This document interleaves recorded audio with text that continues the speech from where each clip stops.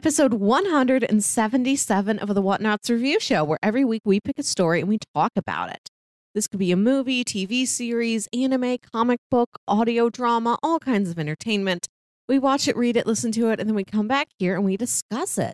My name is Melissa Wilkinson, and I am joined as always by my co-captain, Kyle Springer. Hello, and happy Halloween month. Yes, this is our first episode of October. An entire month of Halloween. Can you believe that every day in October is Halloween? Pretty much. Yeah, it's a good time of year. It's starting to get cooler out. I no longer have to use my fan at night to keep me cool, which is nice. I still turned it on last night because I like the white noise. But man, it's like we can keep the windows open. It's kind of cool. Yeah. I like it. How are you, Melissa? I'm doing good. I went to my first Halloween party last night. Got one in early this month. That is an early one. How was it? It was fun. It played some Jackbox. That's my one requirement for any party. I just want to win at Quiplash once. Good stuff. I think today here at my house. The house is kind of hectic. We're not having a party, but my roommate's boyfriend is now living with us. Right after he left to go work on Stranger Things season 4, the apartment that he lives in, like a wall fell off his house, so he had no house, so all his stuff got moved into our place, and he's like officially on the lease now. Okay. And then that same roommate, her dad is coming over to watch the game, and we're cooking, and there's people over, so yeah, we have a hectic house, and it's a good feeling indeed this weekend.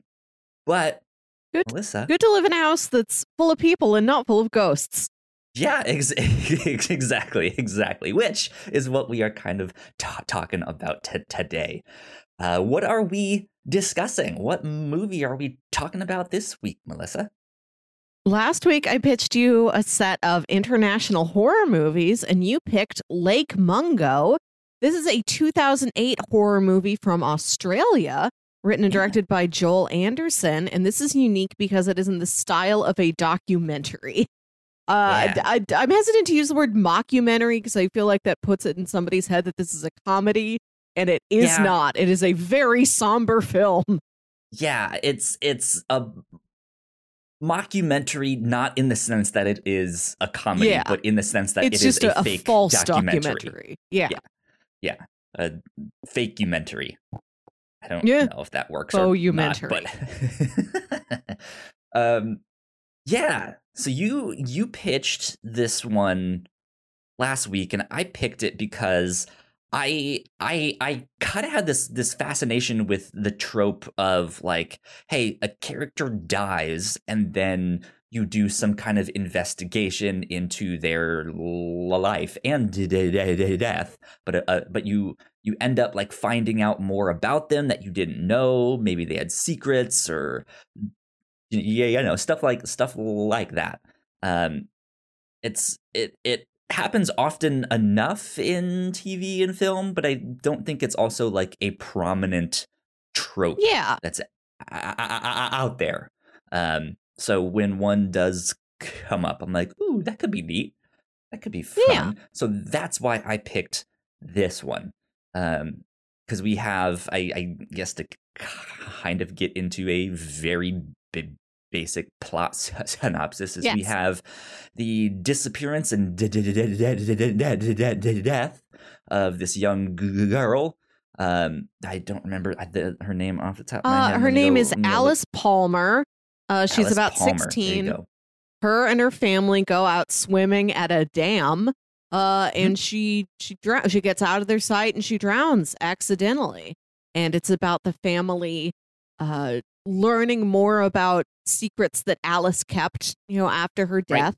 And there is a little bit of a ghost mystery in there too. Yeah, so she passes away, and then there's some supernatural stuff that starts happening to the family and around the house, and we kind of get to see how the family is coping with all of this.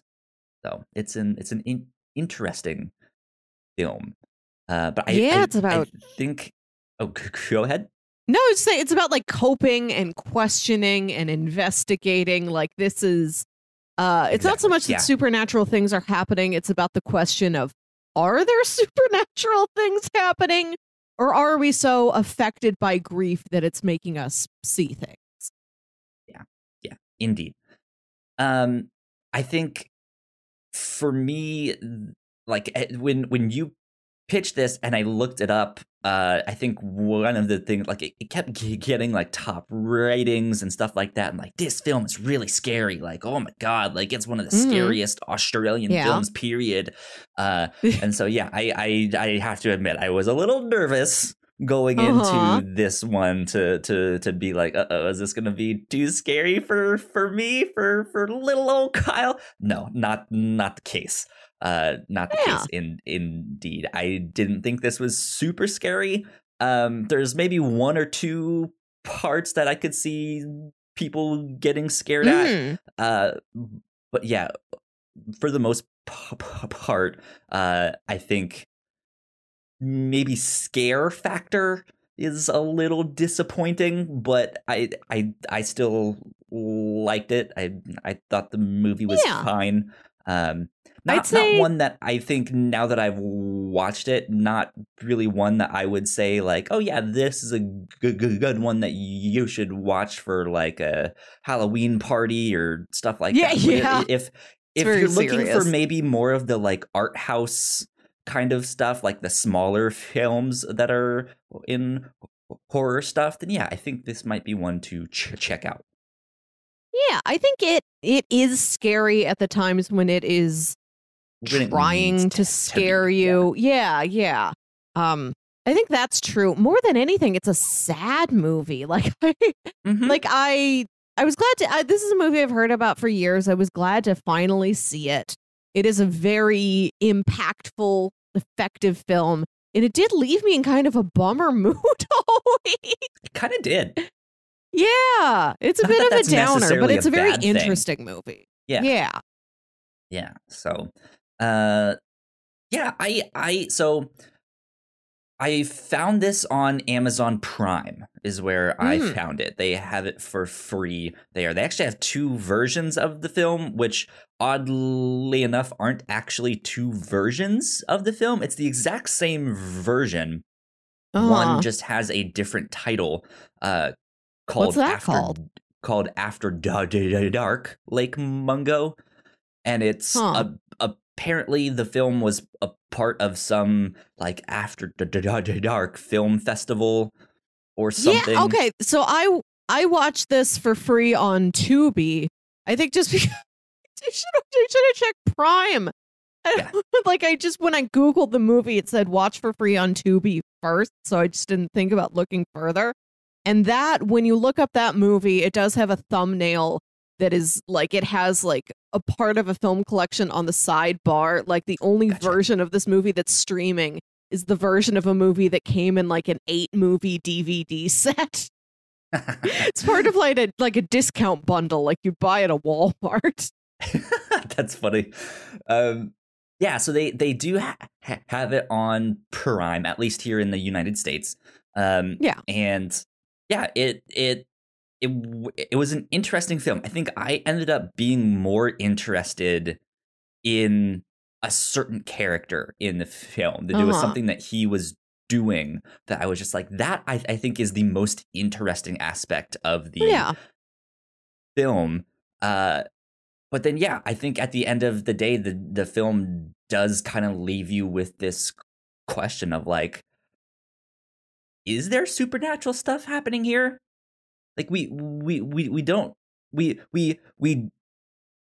necessarily know, I don't want to spoil it yet, but yeah, there are some things that come into question and some things that they miss that are in the film that they don't see and they don't discover that is like, oh well, maybe, I don't know, interesting.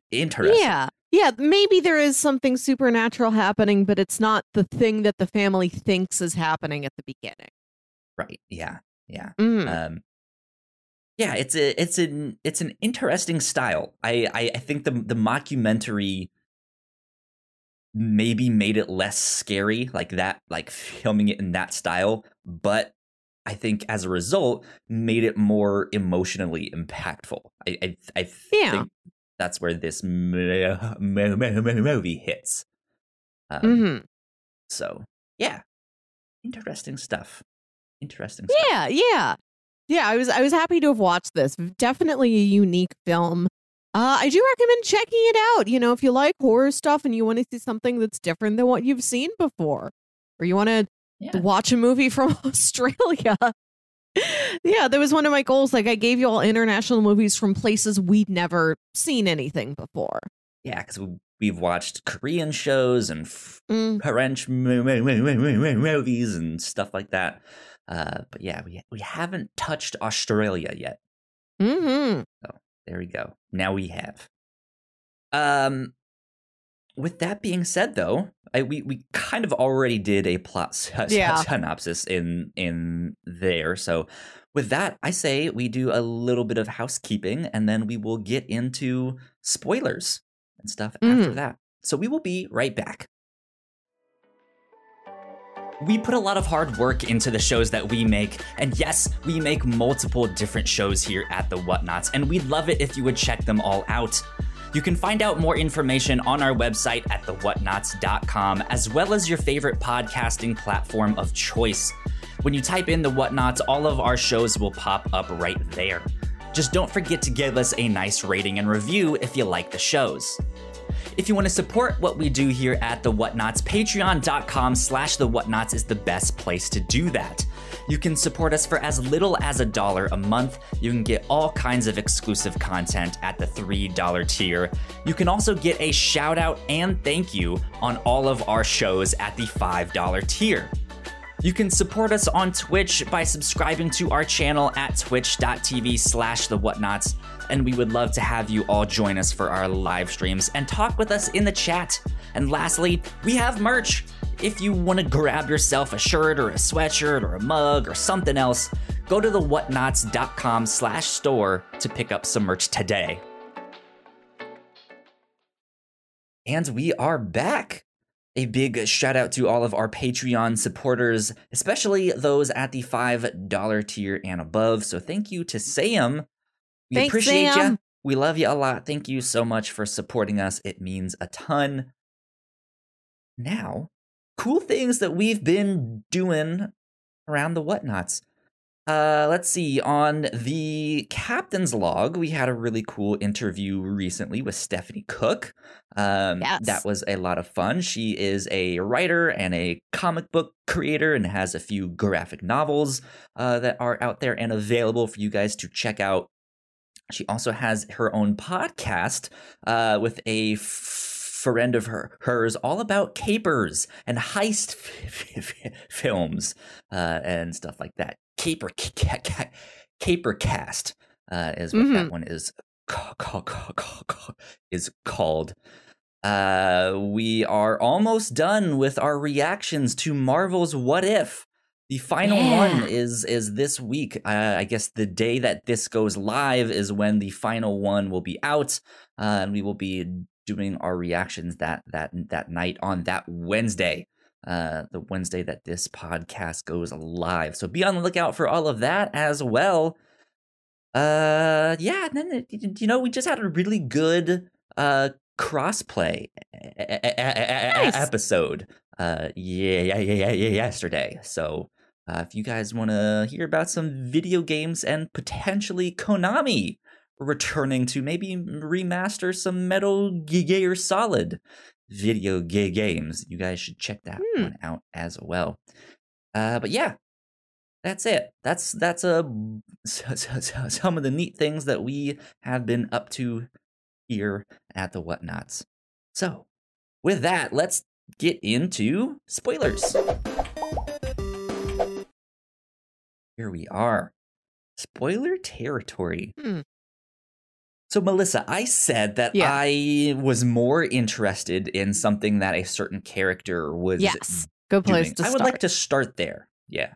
So, yeah, we see this family kind of affected by the loss of their daughter, and the like surviving brother is into photography.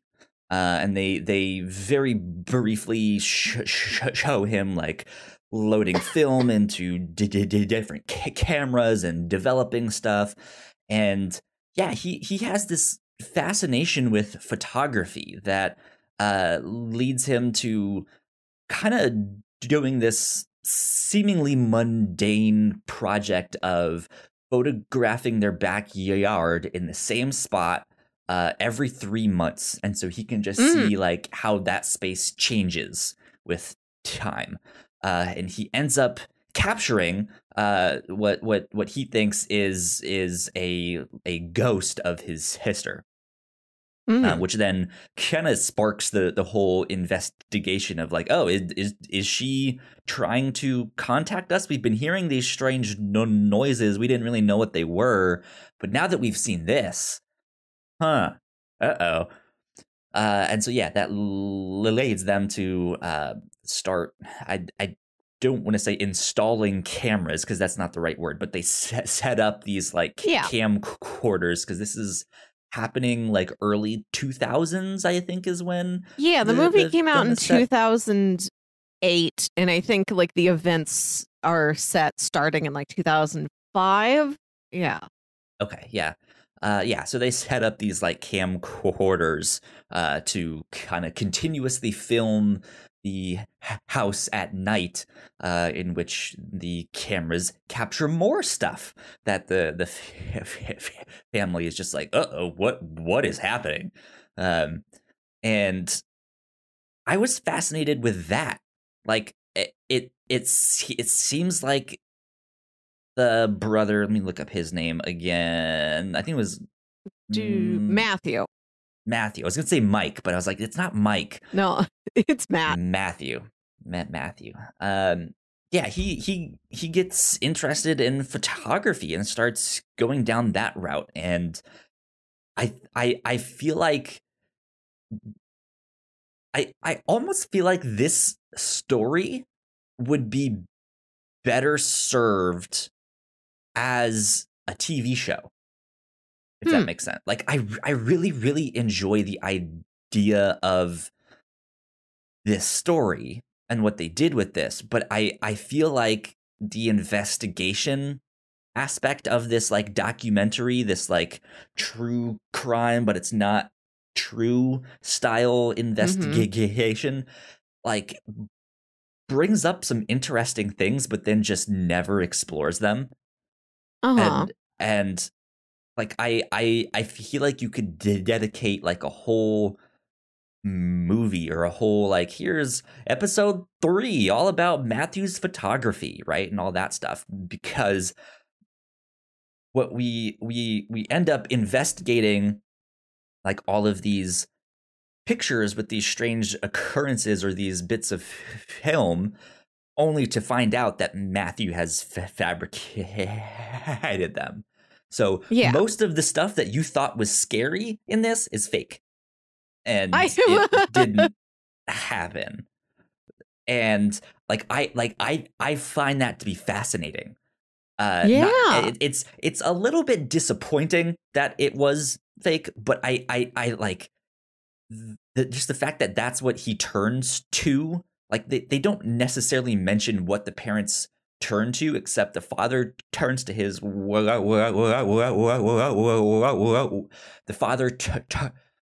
father turns to his work, and the son kind of dives into photography, and that's kind of all we know. But what does that actually mean? Like I've been there. in that same thing where like I've had something, I went through a bad breakup and then was just like, well, I'm just gonna throw myself into my artwork and just make stuff, right? Yeah, and like I feel like there could have been some really, really interesting stuff in there about just like how do you deal with photography? Because photography has a rich history of capturing the apparitions or ghosts or weird orbs of light, stuff like that. And the film also kind of starts out with that. A bunch of these photos of like double exposures or potential ghosts and stuff like that, which I don't really understand why the film started with that, because it really had nothing to do with the rest of the movie.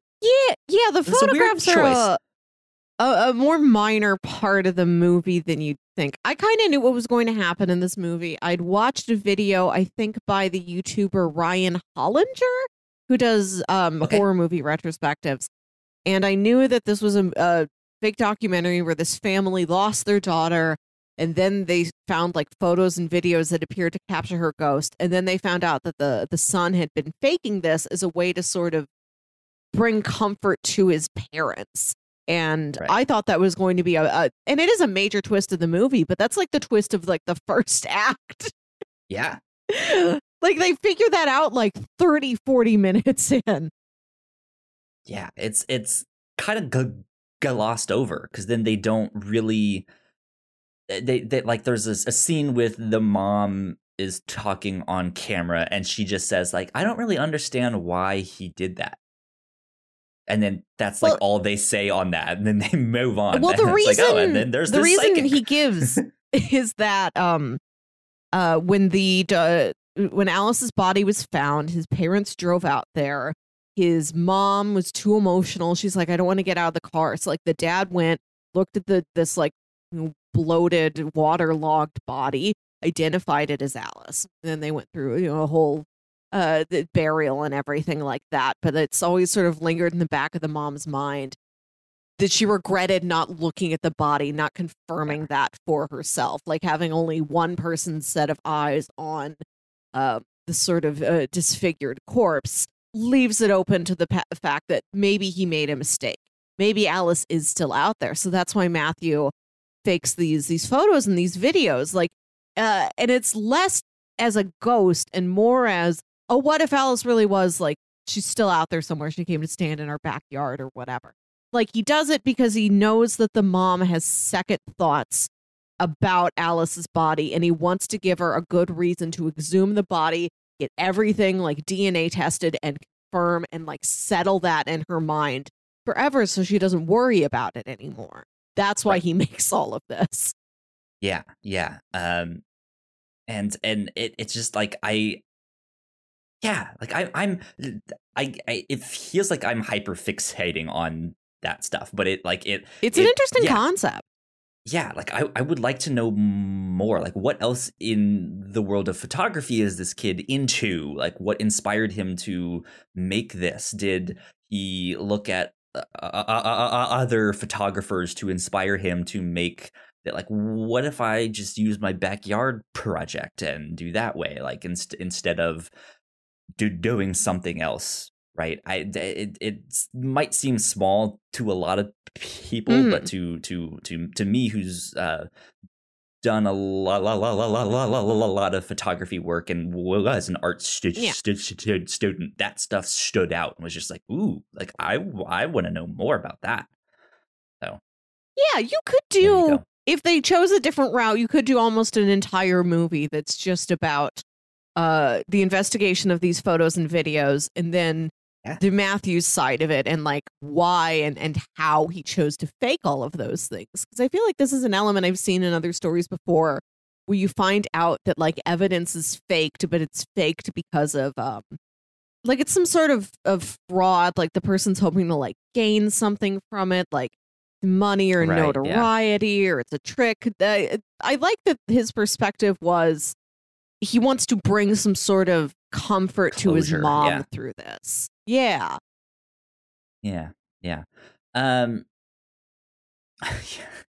He faked all of that stuff. That was an interesting thing that I was not expecting.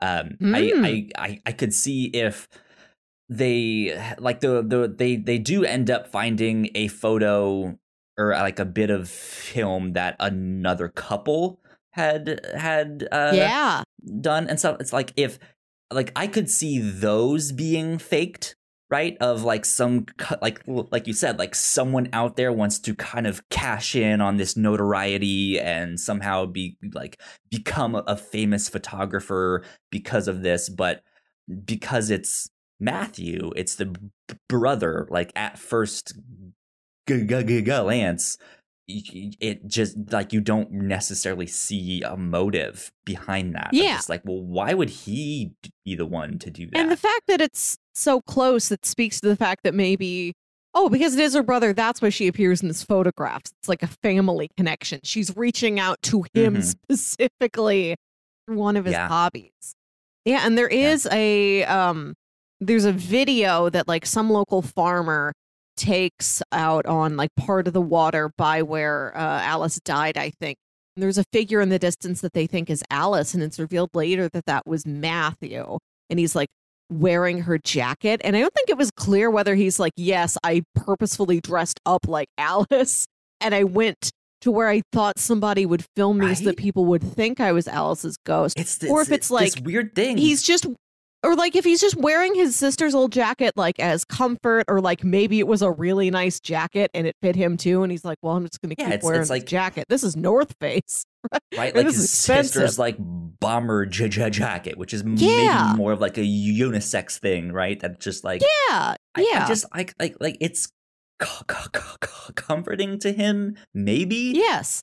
But it's also, again, they don't really explain it enough to be like, well, what was he up to there? Like, was he just like trying to like summon her?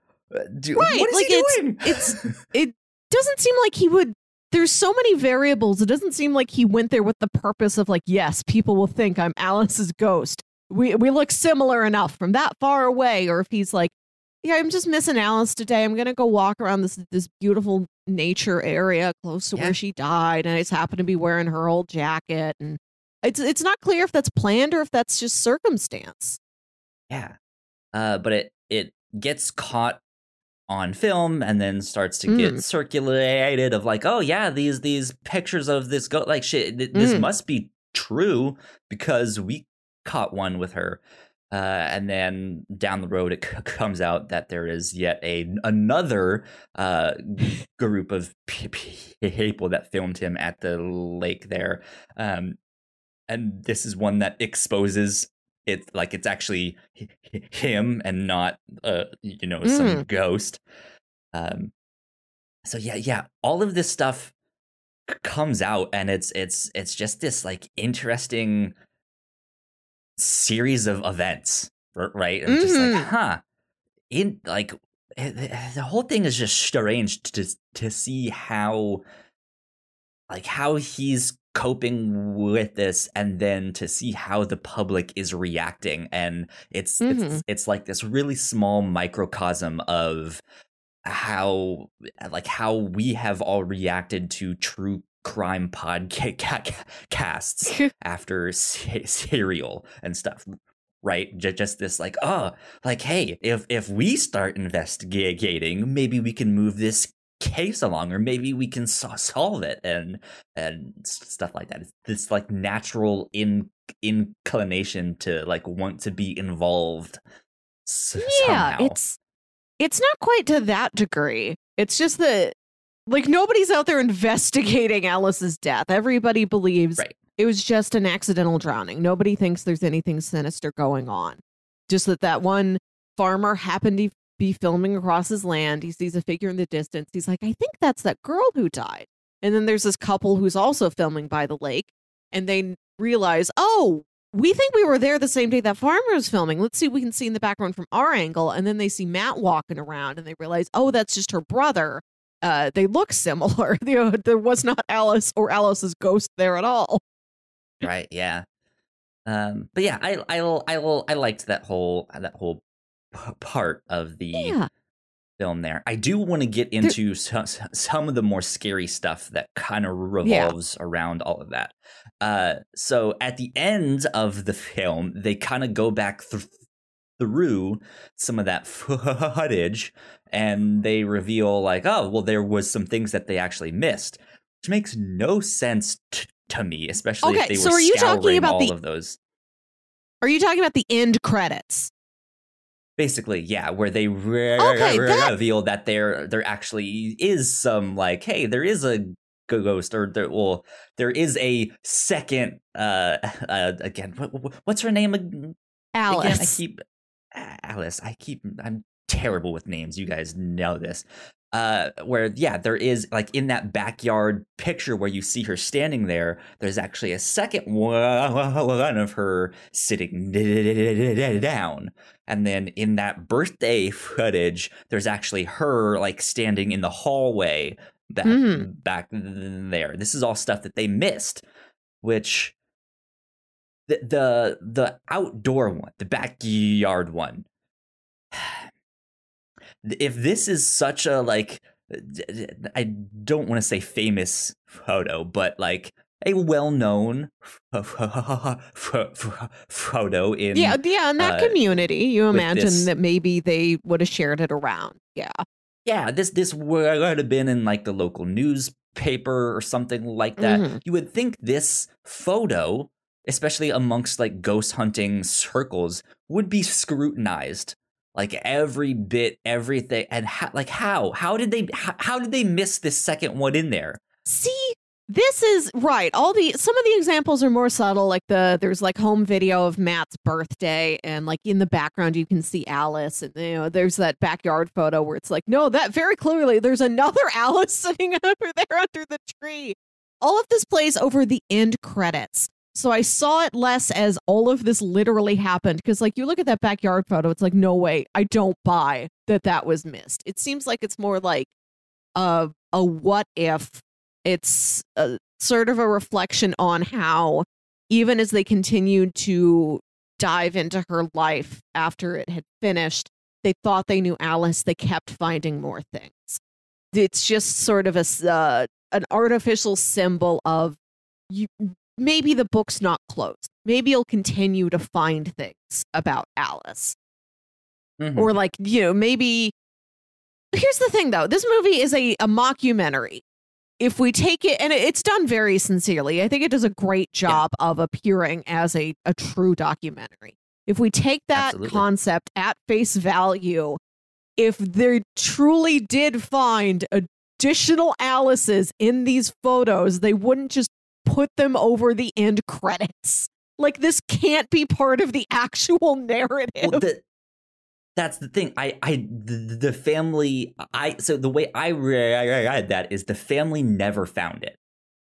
Like they didn't notice those things. Maybe they did down the road, but that's hearsay, right? Like for the initial kind of reaction to her death and all of that stuff and how they learned to cope, it was all of the stuff that we saw in the documentary. So maybe they did find that stuff down the road, but they had already maybe kind of accepted what happened or moved on or stuff like that. Because there is a bit at the end there where they're like, yeah, we've started to move on. We feel like a family again. Like we're laughing together. We get to go out and eat and have fun.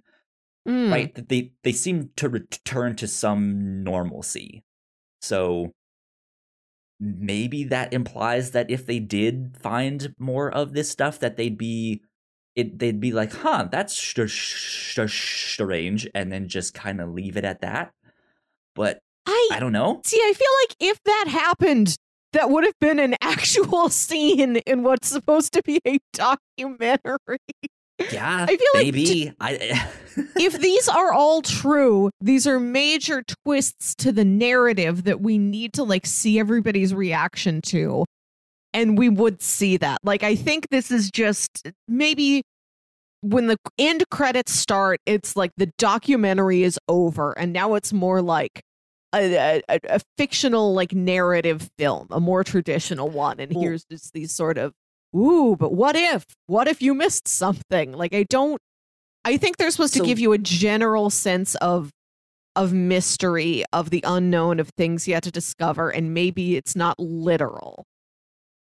Well, here's the thing. The birthday scene, they showed that in the middle of the documentary. Yes. She's in that scene. I caught it the first time. So she's in that. I did mean to go back and like double check some of the more subtle ones, like the birthday scene, but like, Dad, there's no way you snuck her past me in that backyard photo. The only reason I could say that they snuck her past us in the backyard photo is because they are very clearly directing your attention to the one where she is standing there. Like that is much more clear and visible, whereas the one that she's seated on the bench is like more in shadow and underneath this tree and stuff like that. But yeah, the thing is like zooming in on that one, so it is forcibly focusing your attention on this one thing.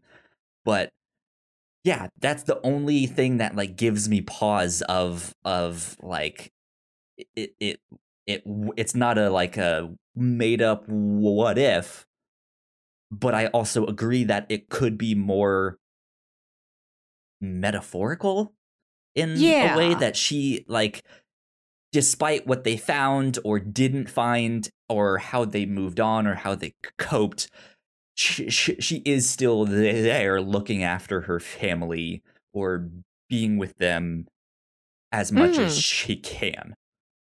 Yeah. Maybe that's it, right? Like maybe that's all you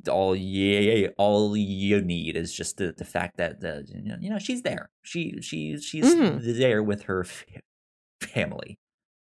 So, but yeah. Then I think I think closer to the end when they are doing that, there's one more like bit of film where it looks like someone walks in front of the camera and is like staring in the camera. Like that is, I think, one of the more like the scarier bits in that, because I think that's the one it leaves you on of like, but they might have missed some stuff. Yeah. Right? Just like, oh shit. Like here we go. I think that's just it's just the fact that they missed some stuff. Maybe it's scarier than they think it is. Maybe it's not. Yeah, one of the biggest, one of the most interesting twists of the movie relies on the fact that they did miss something. There's some footage of the hallway where like Matthew is walking past again, like sort of where he's actively pretending to be Alice. This is part of his plan to make the mother suspect that Alice maybe still be out there, and then like go and exhume the body. That's what he wants the mom to do because he thinks that will be beneficial to her. It's revealed like I said, I think that reveal comes like half an hour into the movie or something like that, where it's like, oh, Matthew's been faking all of this. Shortly after that, there's an additional twist where the family's going back over the videos and they realize, yes, this is a video of Matthew faking something, but there's real intruder in our house, so you can see in like the bottom corner. That was really interesting.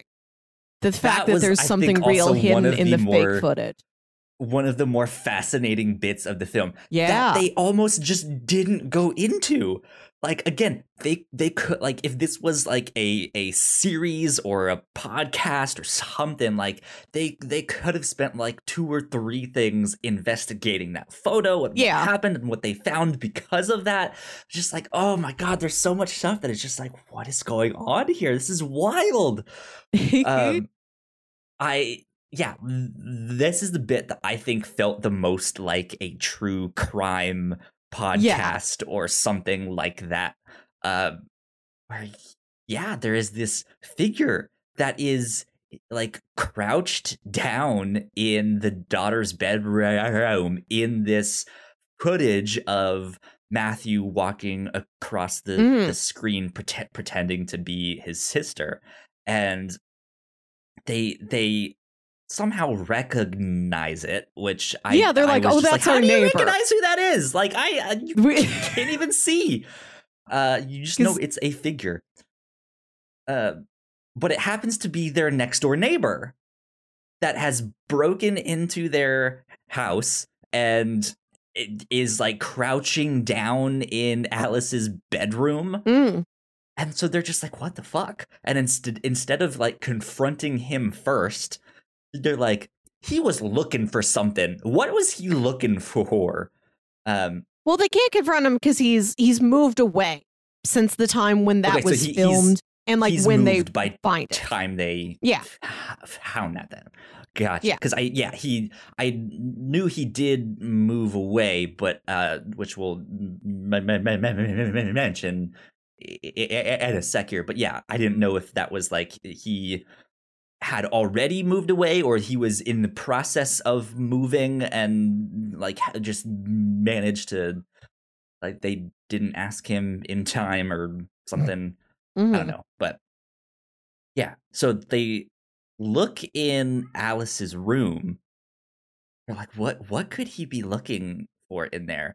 And they have this like false wall where a fireplace used to be, or at least that's what it looked like. It looks like it used to be a fireplace and it was like boarded up, but you can still like remove that and there is like a little space back there. Yeah. And it turns out Alice has a safe back there. Yeah. And they open it up and inside they find this videotape, which is a porn film starring her. I don't know if you could really call it porn it's unclear if this is consensual or not. It seems like it was. I mean, she is. Yeah, it's her having a threesome with these two neighbors, this husband and wife, whose kids she babysits, and it seems like that was like recent, like before she died, and she does seem. Yeah, like she's agreeing to it, but weird power dynamics and all that. I'll say that she's agreeing to it, but I think it's important to note that she's still underage. Like, yeah. I want to say that like this was something I had. This was something I had heard about, and I think I'd heard that like she slept with the neighbor or something, and I was expecting some. The fact that it's a threesome with him and his wife, I'll say, is like new. That's a new form of like illicit things to happen to a teenage girl. So part of the newness of it made it feel a little better than just like her sleeping with like some creepy neighbor man. Not that he's not still a creep, but I don't know. It's a new form of bad thing to happen to teenage girl. And I'm like, well, it's still bad, but I don't know. It's different bad than the things I've had to see before. Like in that French show we watched, The Forest, where you find out that the dad had been like sleeping with the daughter's 15-year-old friend. It feels better than that does, at least. Yeah, that because like, you know what? I don't feel like we need to rationalize the sleeping with the underage. We don't need to do that at all. It's a bad thing, but as a narrative choice, if you're going to write in something like this, I appreciate that this isn't like the same story I've seen in other crime, mystery, murder. Yes, dramas. sure. Sure. I appreciate that you tried something new. But yeah, so they discover that, and yeah, they don't get to confront this neighbor because the neighbor has kind of disappeared. They moved. I think they said like 6 months after the daughter died. They seemingly moved out right away, and the neighbor didn't find this tape and stuff like that, which might have been the impetus for them to move there when they had originally filmed that bit. And the neighbor just kind of disappeared.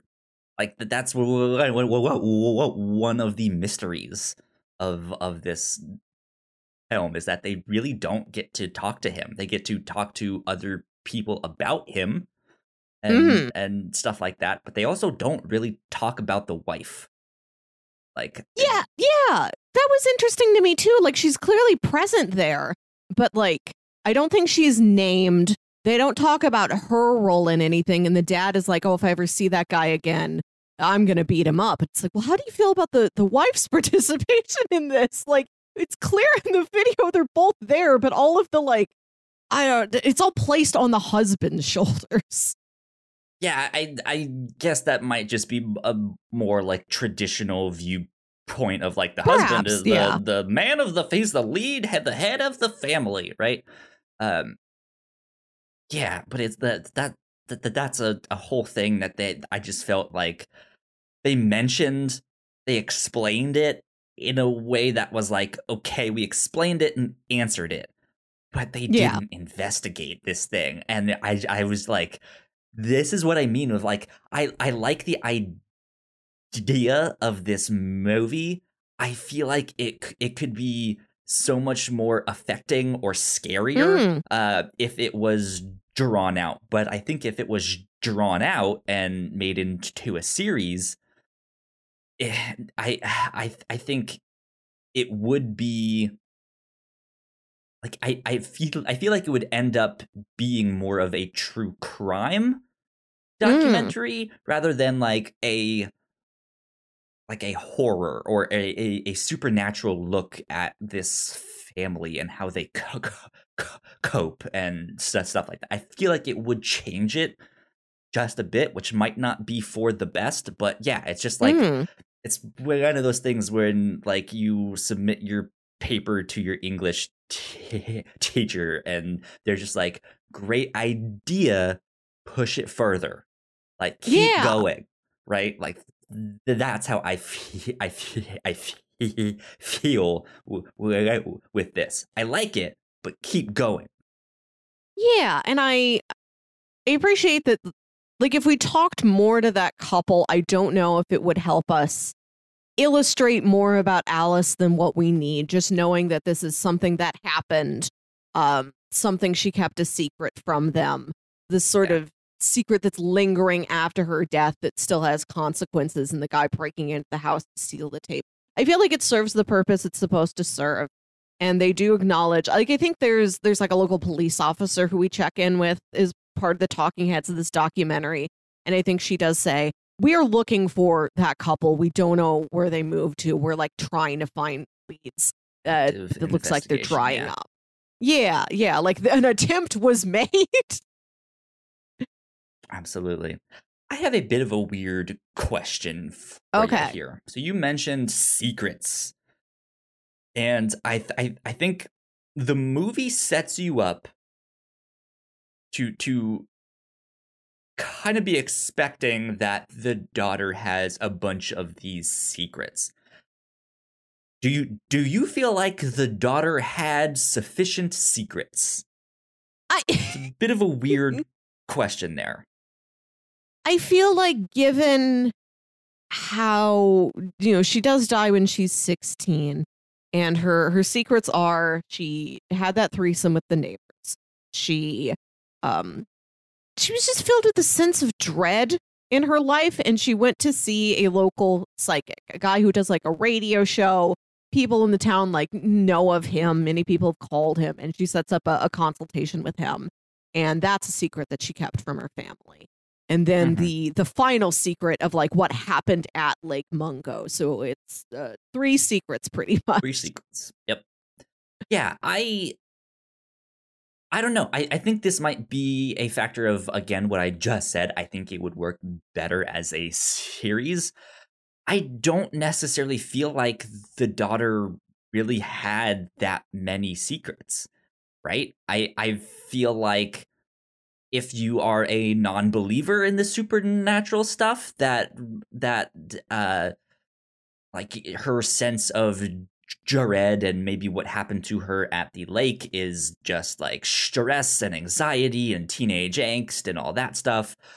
She's also a teenager, right? So she would be interested in sex and stuff like that and trying to figure out what all of that is about. And Yeah, I think just this like private consultation with the psychic, not really that. I think that's maybe her just trying to reach out. It's Yeah. more of a call for help, but Yeah, I might call this 2.5 secrets because it's not you know, really a secret. She's trying it's to more deal like with it and private just never. business. Yeah.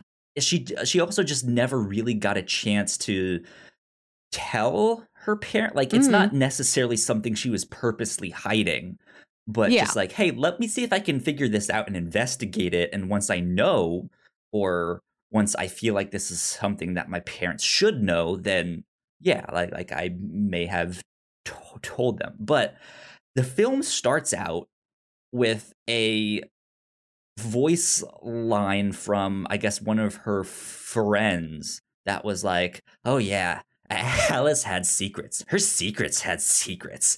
And it just like, it started the film like making me think like there's gonna be so much like Mhm. they like all sorts of stuff that they didn't know. And it might be true that there is, like we talked about at the start, that there might be more to her that the family will discover down the road. We don't know. But this film just didn't address that. And I felt like the big Yeah. secret was this was this threesome. And that was kind of it. And I was just like, well, okay, I guess. Speaking of the friend, yeah, that's not a line I thought about after I heard it, but I think maybe it's coming from the point of view of this is one of her classmates. Maybe it's like she cheated on a test. She prank called a boy. Maybe she had a lot of like low stakes teenage secrets like that Needed don't weed factor underneath into the movie. bleachers. Yeah, Right? yeah, but like she's they not factor the into good like girl that you thought she right. was. Yeah, it may affect it like how her friends look back on her, but isn't significant enough to get the attention of this supposed documentary filmmaker who's making all of this. Yeah, I'd say like the threesome is a definite like clear overt secret. The consultation with the psychic is more like I'm having bad dreams. I have the sense of uncertainty, the sense of dread. I just want somebody to talk to, somebody to work through this with. And then what happens at Lake Mungo is you can understand why that's not necessarily a secret. Maybe she's like, I don't really know what I saw. I don't know what I experienced. Yeah. Yeah. Man. So let's talk about that. Let's move on a bit from that. But yeah, Lake Mungo. What happened at Lake Mungo? So it's apparently this like summer camp place exactly. I was a little bit unclear on what it was because it looked like the family could just go there and stay there. But if it was at an actual like summer camp, I feel like that wouldn't be a place you could just reserve a cabin at. I don't think it's like a summer camp like for kids. It seems like it's like a general like looks like these were lakes once that have since dried up, so there's all these weird little like canyons, land formations. Like it's just sort of like one of the many natural wonders of Australia with like cabins around it. And some of her school went there as like a weekend trip, but then also like, you know, her family could go and rent a cabin there. I gotcha.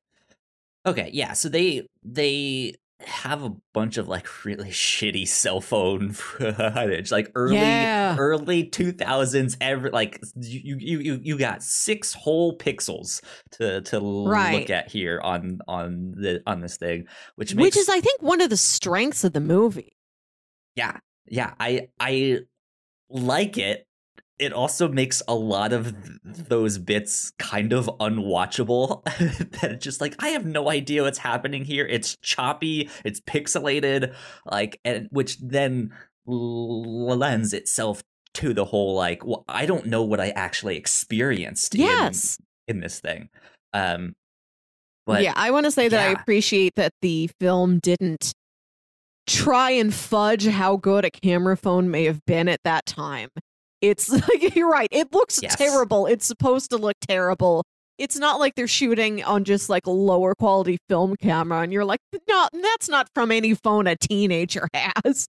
No camera that's that good is something a How did parent they would have like an trust iPhone their teen to 11 carry with back them on in a school trip. 2000? Right. Like it seems authentic, and it is that pixelation, that blurriness, that uncertainty that gives you this extra chill of, I don't know what all of these shapes are going to resolve into. Like my eyes are searching these frames, trying to make sense of these like real choppy, blocky images. Am I going to see the face of a real teen, one of Alice's friends, or am I going to see something that truly is not supposed to be there? Like your brain's trying to work to differentiate what is natural and what is not. Right, yeah. And so it seems like one of those nights that her, I guess, school members, or I don't know if this was more like a spring break type of thing where all the girls go out there and stuff like that, because it was like her friend group, but it was only the girls that were out there that night. I don't know, maybe that's just that. It seemed like it was part of a school trip, maybe something extracurricular, but I think this was just like they snuck out, or it's like, okay, from 8 to 9, you can sort of walk around. That's free time for you. Yeah. And it's middle of the night. It's pitch black, and these girls are out. It looks like they are just filming things, having fun. Maybe they're smoking, maybe they're drinking. It's unclear. But they're just having fun and scaring each other and stuff like that. And in the midst of that, Alice, who has been dealing with these nightmares and stuff like that, wants to kind get rid of it, in a sense. So the way I understood it is that, she wanted to kind of get rid of all of that stuff and just do this kind of homemade ritual to cleanse herself. So she she wanders off by herself to bury these things, and that's when she sees this thing. Is that how you I think she saw it, like she's walking around and then wants to yeah. Okay. Like we see the aftermath of it on her friend's video, and then her parents dig up that phone and find the video she had been shooting, and they see what happened before to make her behave the way she was behaving in the other videos. Yeah. So she, I guess, out and about while they were doing their stuff, she sees this thing off in the distance. She's not sure what it is, but it starts like making a beeline, like straight for her, and is like coming at full speed.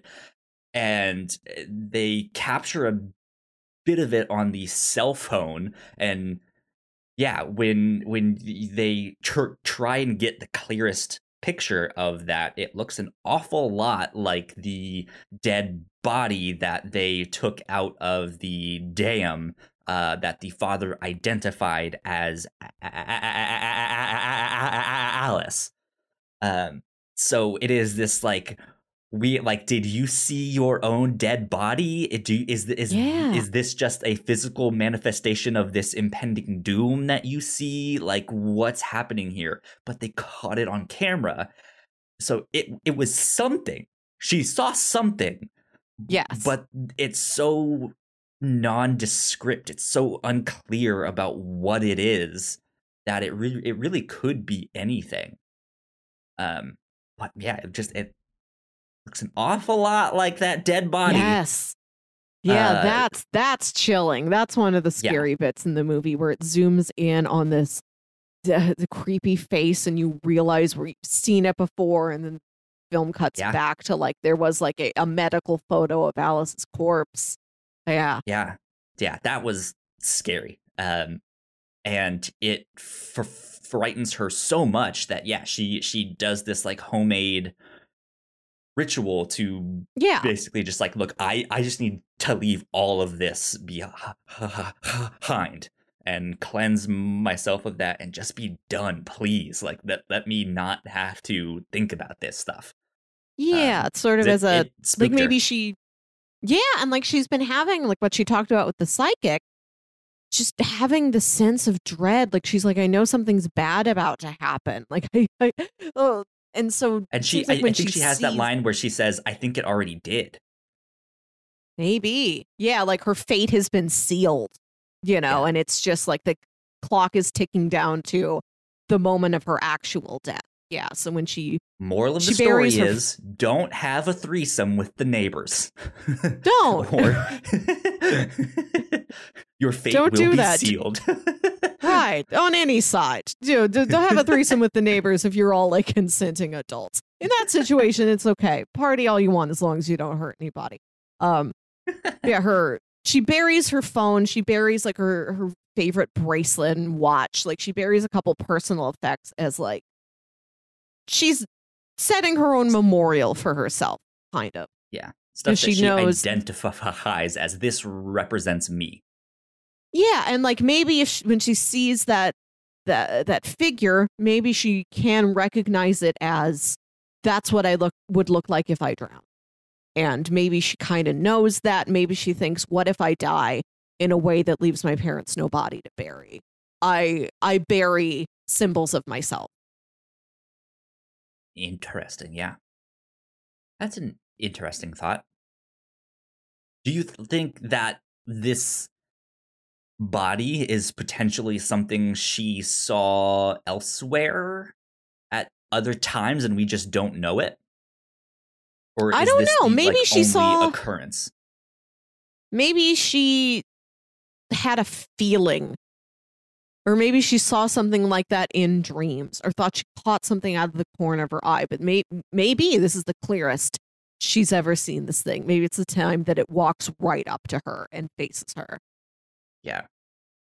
So like I feel like if she is in fact seeing herself from the future, like her dead self, like I think that begs the question of did she die on accident?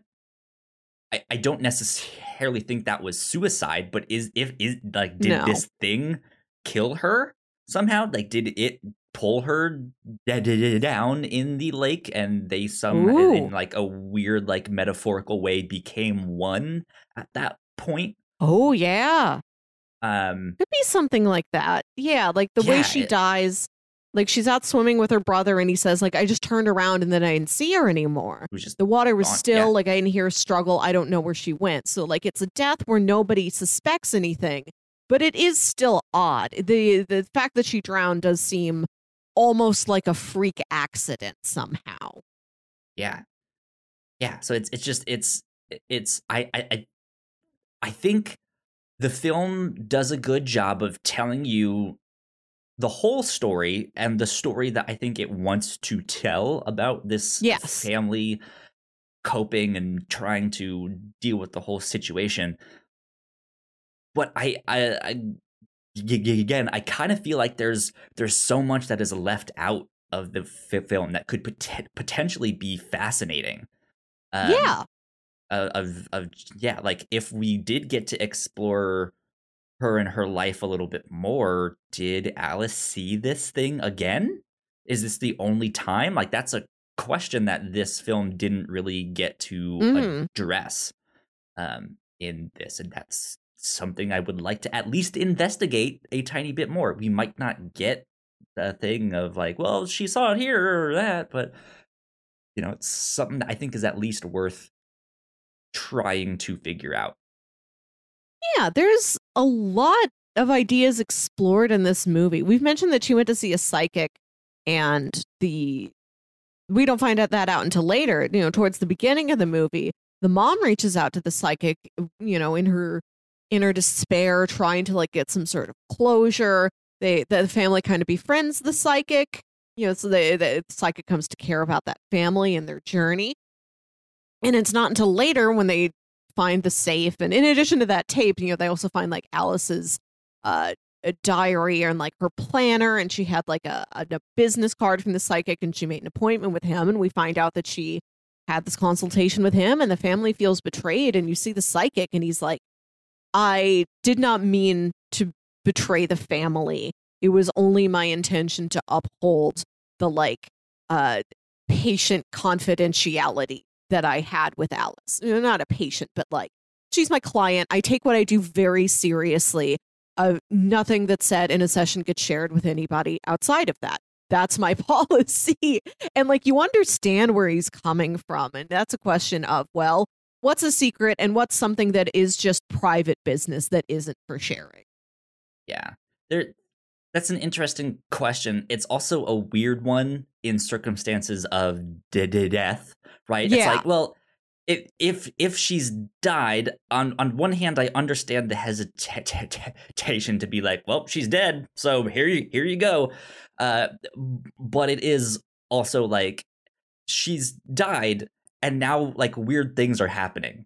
Like there is this active investigation kind of going on, whether it's a homemade one by the family or this like investigation by the police to potentially find the neighbor who may have had something to do with this, or maybe not. We don't know. Never he does.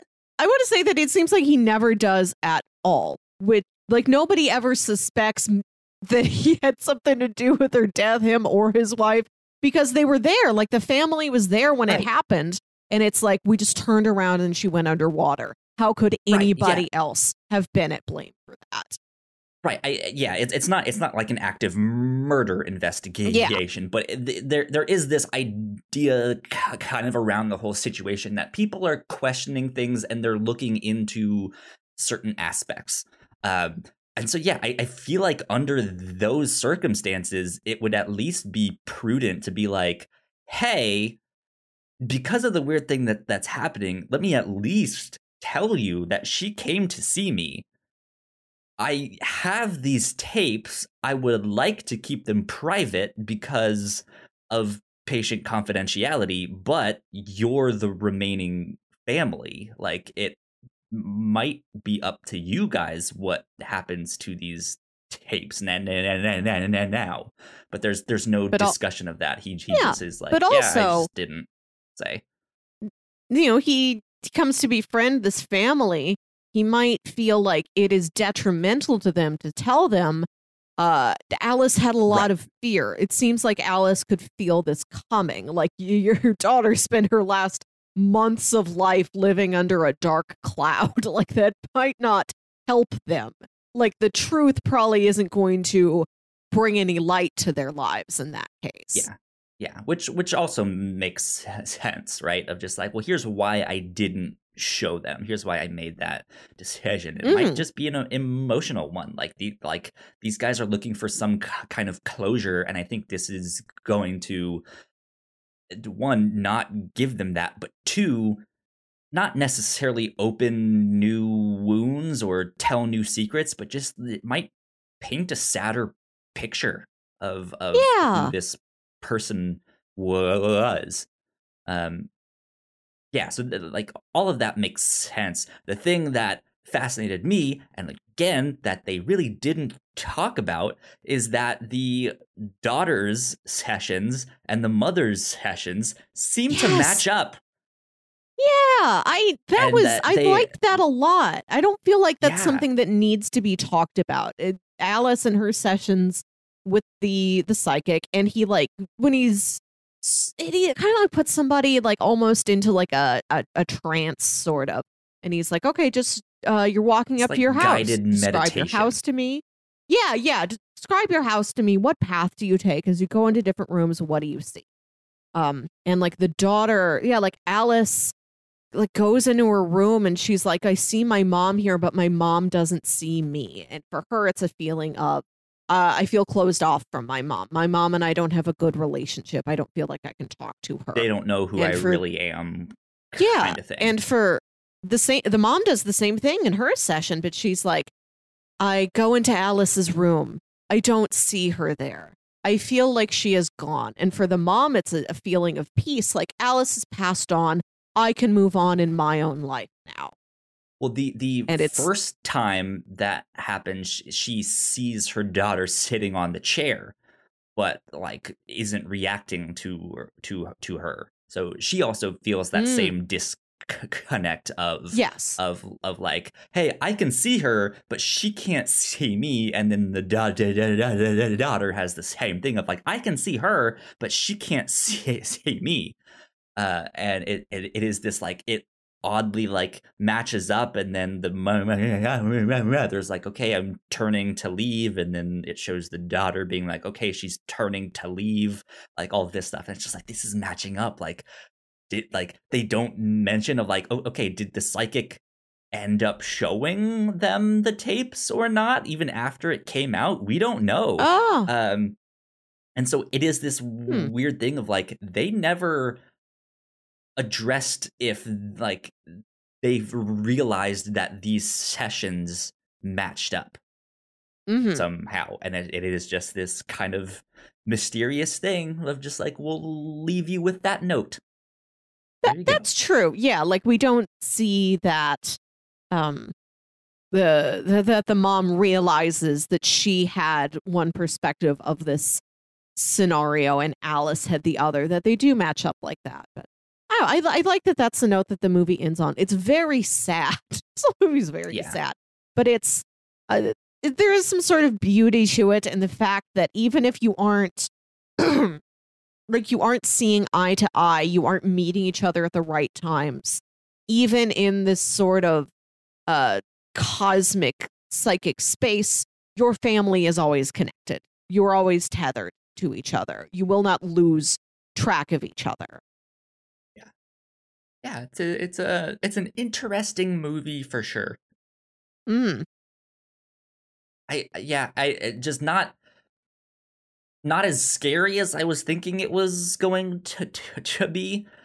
Like we said, there are a few scary moments.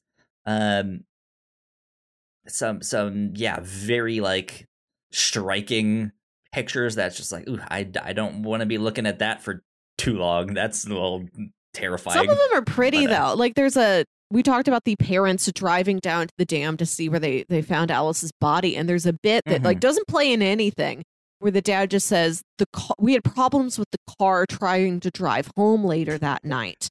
Yeah, it would only work if we went in reverse, so we had to go in reverse the whole way home, which is like that was kind maybe of absurd.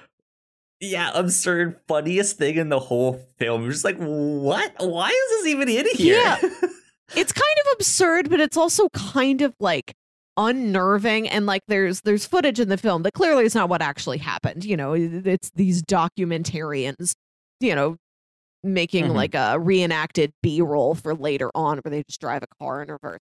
But it's a beautiful shot of like this one little car driving in reverse against the Australian sky. Yeah, and it's beautiful. It's eerie. I thought like that was a nice detail to throw in there. I think that helped it feel like it was more of a true documentary, which is something I think the movie does a good job with. Yeah, indeed. Yeah, I think that's about it. That's kind of all I have to say on this film. I was thinking it might dive into the family history a little bit more to see if there were like hauntings in the family earlier, right? Especially with all those old pictures at the start of like, ooh, is this somehow related to this thing? Like we said, it's more just a theme of like photography. And sure does have a history of capturing spooky things that maybe aren't actually spooky. Yeah, it's a motif, but it's not really a theme. Yeah. I'm still thinking about the film. I will give it that. But yeah, I don't think this is not a it's sad. It's a bit of a downer of a film, right? It is. I don't want to say it's bad because of that, but it is less exciting, right? It's not a thriller. It is this very somber film. So I think you have to be in the right mood to kind of watch this or want to watch this. I think it's a great piece of work. I am pleased that I have seen it. I have been in a weird mood all week. Like, I feel unnerved sitting here talking about it almost. I think because it is so small and so personal, and it's so based around this like family structure, and it's like, I have a mom and a dad and a brother. Like, it's so personal. It's so close to the average viewer, perhaps. So, like, I recommend seeing it, particularly, like I said, if you like horror movies, if you like just sort of uniquely formatted films, if you do like true crime or tales of the supernatural, and you want to see a fictional story that, we've talked about how it feels like if this was something that was done today, it would be done a lot differently, because this genre of entertainment is something that has really blown up over the last handful of years. Right. Like if something like this happened now, it would be like a 20-hour podcast series or like something you'd subscribe to Discovery Plus to watch. I recommend it, but yeah, just be aware, like, watch this movie, but you better make a lot of things to like pick your mood up in the days after that. Make sure you have a full social calendar. Absolutely. Good stuff. Well, Melissa, I think it is time to check in on bingo. And bingo. I don't know about you, but I think we can finally cross off Ghosts. Took a long time. I think we both have this one on our bingo cards. I know it is a mockumentary, right? And it is this, like, is it a ghost? Is it? Maybe it's not. Maybe it is. But I feel like this is one we can say just like, yes, this is a movie about a ghost. Yeah. Ghost that gives me family. Oh my God, Kyle, I've got 2 more bingos now. I have 2 more? So you have 4? I've got 2 horizontal, 1 vertical, 1 diagonal. I only have 5 squares left to cross out. Fuck. Melissa, I still only have 1. Oh man. Well, you had the early, you're the rabbit, you're the hare, I'm the tortoise. The early lead. Yeah. So I have 2 things. I have 2 columns that each need 1 thing in them. And then if I get both of those things, then I will just need 1 more thing to get that row across. So I like very easily could potentially just be like bam, bam, bam, right? And get those 3 bingos there. So we'll see what the rest of the year has for us. Yeah. Let's see. No ancient evil. Not really. The detective did not make this case personal. No. No death by electrocution. Oh well, I think that's about it. Well, vehicle in peril. We had to reverse the whole way home. I being haunted I feel like if we get in like one more good contemporary superhero story before the end of the year, that will do a lot for both of us. Come on, November. Right. Right. Yeah, I think that's it for bingo, though. We both got Ghost on our thing here. Yeah, so that is our right. And we should say to the audience, at least on my square, when I wrote it down, it's Ghost ! Yes, same here. Ghost with an exclamation mark. Ghost. Melissa, let's do some recommendations. Yeah. If people liked Lake Mungo, what else might they enjoy? I feel like this was a great companion piece to just a couple weeks ago when we read the novel House of Leaves by Mark Z. Danielewski.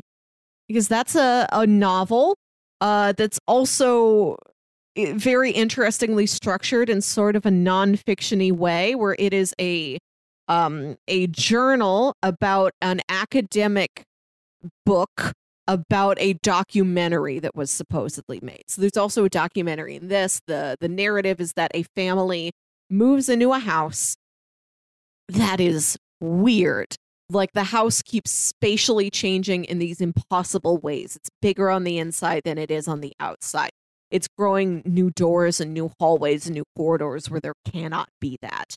And it happens that the father of this family is a photojournalist, and he was already planning on like making sort of a documentary about the experience of his family moving into a new home, settling down, him and his the mother of his children, they've always been together. They've never gotten married. Will they get married now in this scenario? How will their relationship grow and develop? So he's already like filled the house with cameras. And this is a book that was written in 2000 about like, and I think the events in that narrative take place in like 93, 94, 5. So it's also like old Early 90s, yeah. camcorders. Yep. Yeah. And to like everything in the book sounds eerier when you imagine that the only way people have seen it outside of the people who lived it was on like a camcorder. Like everything seems creepier when you imagine that it all happened in like America's Funniest Home Videos visual quality. So to read about all of this and then get to watch this movie that is all, I mean, it's set in like 2005, so like the technology's more advanced, but it's still like blocky and grainy and your eyes are kind of straining to like pick out shapes in the dark. Like this was a nice visual follow-up to what we read about in that book. Absolutely. I would also recommend the podcast, The Battersea Poltergeist, which I've mentioned before. It's from like BBC Radio, I think, and it is the story of a girl whose family in like the 1950s, they lived in London. Their house was being haunted by a poltergeist, and it seemed like not her specifically. Like the poltergeist was like attached to this young girl. And the podcast is a combination of interviews with, that woman's still alive. It's interviews with her, interviews with like people who are around at that time. It's the host of the podcast does like these sort of Mythbusters experiments. Like, okay, they said that the noise that they heard in the apartment was so loud that like neighbors down the street could hear it, and it was this unexplained noise. I'm gonna like play my stereo real loud, and I've got my buddy like stationed at the corner. He's gonna report to me if he can hear it or not. So then we'll have like a frame of reference for these ghost noises the family's talking about. So it's real documentary coverage of this event, but also parts of it that are like recreations in the format of an audio drama with like really good actors. Toby Jones plays like the paranormal investigator, for example. It's really interesting. And also, if you just want to see more of Australia, because I think it's a beautiful, fascinating country, this is a real change of pace. There's a show on Netflix called Instant Hotel. It is a competition reality show about a bunch of people in Australia who have different Airbnbs, like different pairs of people, couples, parent-child teams, sibling teams, whatever, business partners. And they just all take turns staying the night at each other's Airbnbs, and then they rate them, and then they go on to the next person. It's like, oh, you were the host last time. Now it's your turn to be the guest. And it's just a nice tour to all of these different parts of Australia. Like we're in the cities, the beaches, and the more rainforesty areas. There is an episode where they stay in like underground homes in the outback in Coober Pedy. If you just want to look at Australia, it's a really fun show. There's 2 seasons. I keep hoping like they'll wind up making more of it. I like it a lot. There you go. Good stuff. Yeah, I want to second your recommendation on House of Leaves. It very much is, this thing is kind of happening to and around this family. It's set in a similar time period, kind of. And yeah, it is a lot about like how they deal with this supernatural thing and how they can confront it, and how they confront the loss of loved ones and so on and so forth. It's a spooky book indeed. And yeah, it definitely, I was reminded of that as I was watching Lake Mungo here. I would also recommend the Black Tapes podcast if you do want a like supernatural true crime kind of style documentary podcast thing. It's a fictional story, but it is presented as if it is real, much like this in Lake Mungo here. The Black Tapes was created by Paul Bay, who we have gotten to interview on our podcast, The Captain's Log. So you guys can keep an eye out for that one as well. It's already out. We did the interview months ago now. But yeah, I would recommend that because they do that more like investigation style podcast drama. It's all acted out, all that stuff. It's good. It's a good ghost story, and it goes to some interesting and creepy places. So, fine. Yeah, one of my faves. I have re-listened to the Black Tape several times. It's a good one indeed. Yeah, and then I think that's about it for recommendations for me. Okay. Nothing else is really coming to mind at the moment. So there you go. Melissa. Yeah. Do you want to get into pitches? Yeah, I'm excited. What do you have for me? So I got two options here off the bat. You might need to do some strategery to figure it out here. I guess not figure it out, but I have my pitches ready for this week, and then in 2 weeks, whenever I go next. So it just depends on which set you want first. I have one that's all comics, and I have one that's all TV shows. Ooh, okay. Let's see. But what one would you like to do first? So we'd be doing the TV shows the week of the starting on 17th. I'm gonna tell you what, Kyle. Which one of these pitches do you feel like includes more lighter-hearted entertainment? Because I feel like schedule-wise, I could go for either reading a comic, watching a show, but like I said, I feel like I need a little bit of a mood booster after like Mungo. Which do you feel like is going to be more fun out of your two sets? Interesting question, because this is horror month. So it is all like spooky stuff, right? Like I do like spooky stuff more than you do, though. So a lot of horror is fun for me. Like I watch like a slasher movie and just laugh. I have a great time. This particular story was almost more of a tragedy than a horror. I think the only one that maybe you would consider fun would be in the TV section, but I don't feel like all of the picks are fun, if that makes sense. Go for it. Go for the set of TVs. The TV ones? Okay, I have the descriptions pulled up here.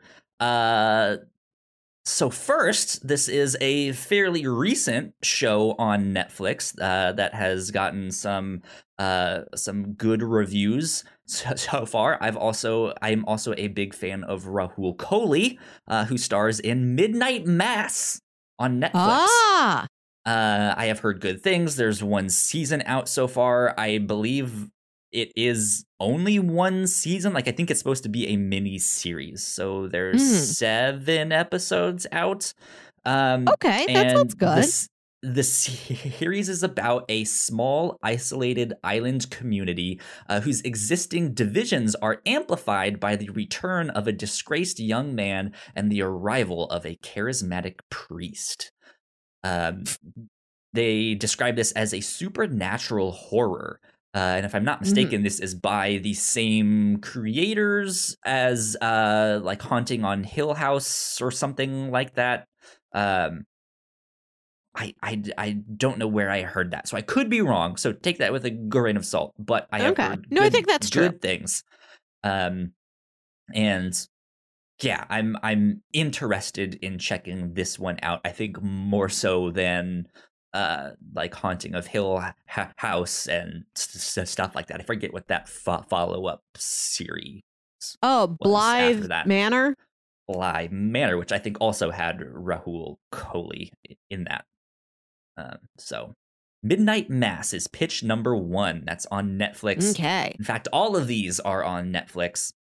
Andy. Pitch number 2 is a South Korean TV series. This is a horror thriller. It's a Korean political period piece with zombies. This one is called Kingdom. I actually pitched this last year, I believe. Okay. And this was one of the ones that was not picked, but I think it looks interesting. There's 2 seasons of this. Each season is only 6. Okay. 6 each, so we could do both seasons. If we wanted to. I don't know if they're making a 3rd season or not.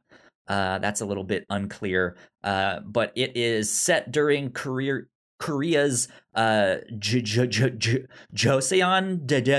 dynasty. I don't think I'm pronouncing that correctly, but that's it. It's 3 years after the Imjin War. The first season of Kingdom. Like, what year is this? I don't. You name wars and dynasties. I don't. What century? Not saying. Let me see here. The Joseon Dynasty. When did this take place? I'm trying to picture how much of a period piece this is. It was the last dynastic kingdom of Korea. It was founded in July of 1392. Oh, wow. Yeah. So this is Middle Ages. This is Green Knight times approximately. Yeah. It says, yeah, it was founded in 1392, but replaced by the Korean Empire in 1897. So it was a long-lasting period. Okay. Good. Wow. Yeah, that could be anywhere within like 500 years. Yeah. But yeah, so Kingdom. So let's see, the first season of Kingdom follows the story of the crown Prince Li Chang and his subordinates who stumble across an unnatural plague that resurrects the dead amidst his investigation of a brewing political conspiracy and rumors of the king of Joseon's death. So there is that. If I'm not mistaken, this stars Bae Dona, who you guys might recognize from Sense8. Okay. Stuff like that. The Korean woman. Never seen Sense8, but I was looking at the cast list and I thought, this person seems familiar to me. I've also probably seen their face on a splash page on Netflix. Yeah. Mm-hmm. Probably. But yeah, this is a Korean show. So yeah. Interesting one with that. That is Kingdom. And last but not least, this one is also fairly recent on Netflix. However, I haven't heard much. Unfortunately, I think got buried and was maybe a little bit too far away from October for it to really catch on in the horror category. But I've heard good things, but then it just quickly moved on. This is Brand New Cherry Flavor. The premise is Lisa Nova, played by Rosa Salazar, comes to Los Angeles dead set on directing her first movie. But when she trusts the wrong person and gets stabbed in the back, everything goes sideways, and a dream project turns into a nightmare. This particular nightmare has zombies, hitman, supernatural kittens, and a mysterious tattoo artist who likes to put curses on people. And Lisa's going to have to figure out some secrets from her own past in order to get out alive. So that is Brand New Cherry Flavor. It's 8 episodes. It's meant to be a mini series, so I think it is completely done. This looked interesting. This looked like it had a hard hitting. This is the one that I think you would think is fun. It looked like it almost had like a grindhouse / slasher style to it. Hard hitting, fast paced, and fun, but still horror drama on that one there. So, pitch number 1, Midnight Mass. Pitch number 2, Kingdom, and pitch number 3, Brand New Cherry Flavor.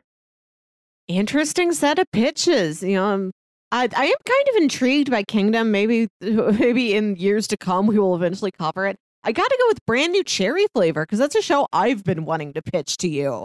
And look, you've already given it to me. There you go. And this is a show that friend of the show Jack started watching and recommended is perhaps something that we could cover here in our Halloween month. Perfect. Yeah. I saw this. It came out in August, which is why I was like, it maybe missed the spooky train or was just a little early. But yeah, I saw the trailer for this and I was like, oh, that looks interesting enough to like, I would maybe want to watch that and pitch that on the show. So that is what we will do for this next week. Brand New Cherry Flavor. And then when I pitch again in 2 weeks, we will have some comics to check out. That's nice to know. It's nice to have an idea coming up of like what I might be up to that week. Sure. Yeah, I'll tell you, Kyle, as a little preview. The pitches I'll be giving next week may be kind of a grab bag. I'm still figuring them out, but my pitches for the final episode of the Halloween set will be pairs of movies. They will be horror movies and their remakes. Ooh, good one. Yeah. So I'd let you know now so that you know to plan out time for 2 movies that week. Good stuff. Yeah. But yeah, Brand New Cherry Flavor. It's available on Netflix. Go check it out. That's what we will be talking about this next week. We hope you enjoy it. I hope I enjoy it. I hope Melissa enjoys it. But yeah, I think that about wraps us up for this week on the review show. So Melissa, where can the people find you on the internet? You can find me on Twitter and Instagram at Wilkywit. That's WILKYWIT. And listen to my other podcast, Saturday Morning Obscurities, where me and my brother Jams talk about weird old kids shows you feel like only you remember. Our first episode we're doing for October should be coming out soon. This will definitely be out by the time you listen to this, but it's about Ghost Rider, an old PBS show from the 90s about like a ghostly orb of light that gives kids words and helps them solve little puzzles. But we talk about not Ghost Writer, not the Marvel comics. Different from like, not Johnny Blaze or whatever his name is on the motorcycle. And we cover a series of episodes where they encounter a little monster named Gooey Gus. It's great. Gooey Gus. Kyle, you laugh, but like Gooey Gus is terrifying. Like you're going to Google Ghost Rider Gooey Gus, and you're going to see all these articles like Gooey Gus, the monster that traumatized your childhood, right there on PBS. Like, yeah, he's a little silly, but he's intense. So I definitely wanted to cover that in the month of October. Like, we got to talk about Gooey Gus. Here, I think little purple guy up wearing a hat. Picture, of this guy here. We're gonna switch to the browser so you can see good old Gooey Gus. Guy is disgusting looking. Yeah, horrifying. Anyways, there you go. That's what's coming up on Saturday Morning Obscurities over on Melissa's podcast over there. You guys can find me at Kyle Springer on Twitter. And if you guys want to stay up to date with all of the stuff that we do here at The Whatnots, we are at The Whatnots on Twitter. So please go like, share, subscribe, tell a friend, tell a foe, tell someone alive, tell someone dead. Just help spread the word. That would help us out a ton. And we would appreciate it a lot. So I think that is about it. So with that, we will see you all next week. Thanks for watching. Bye. Bye.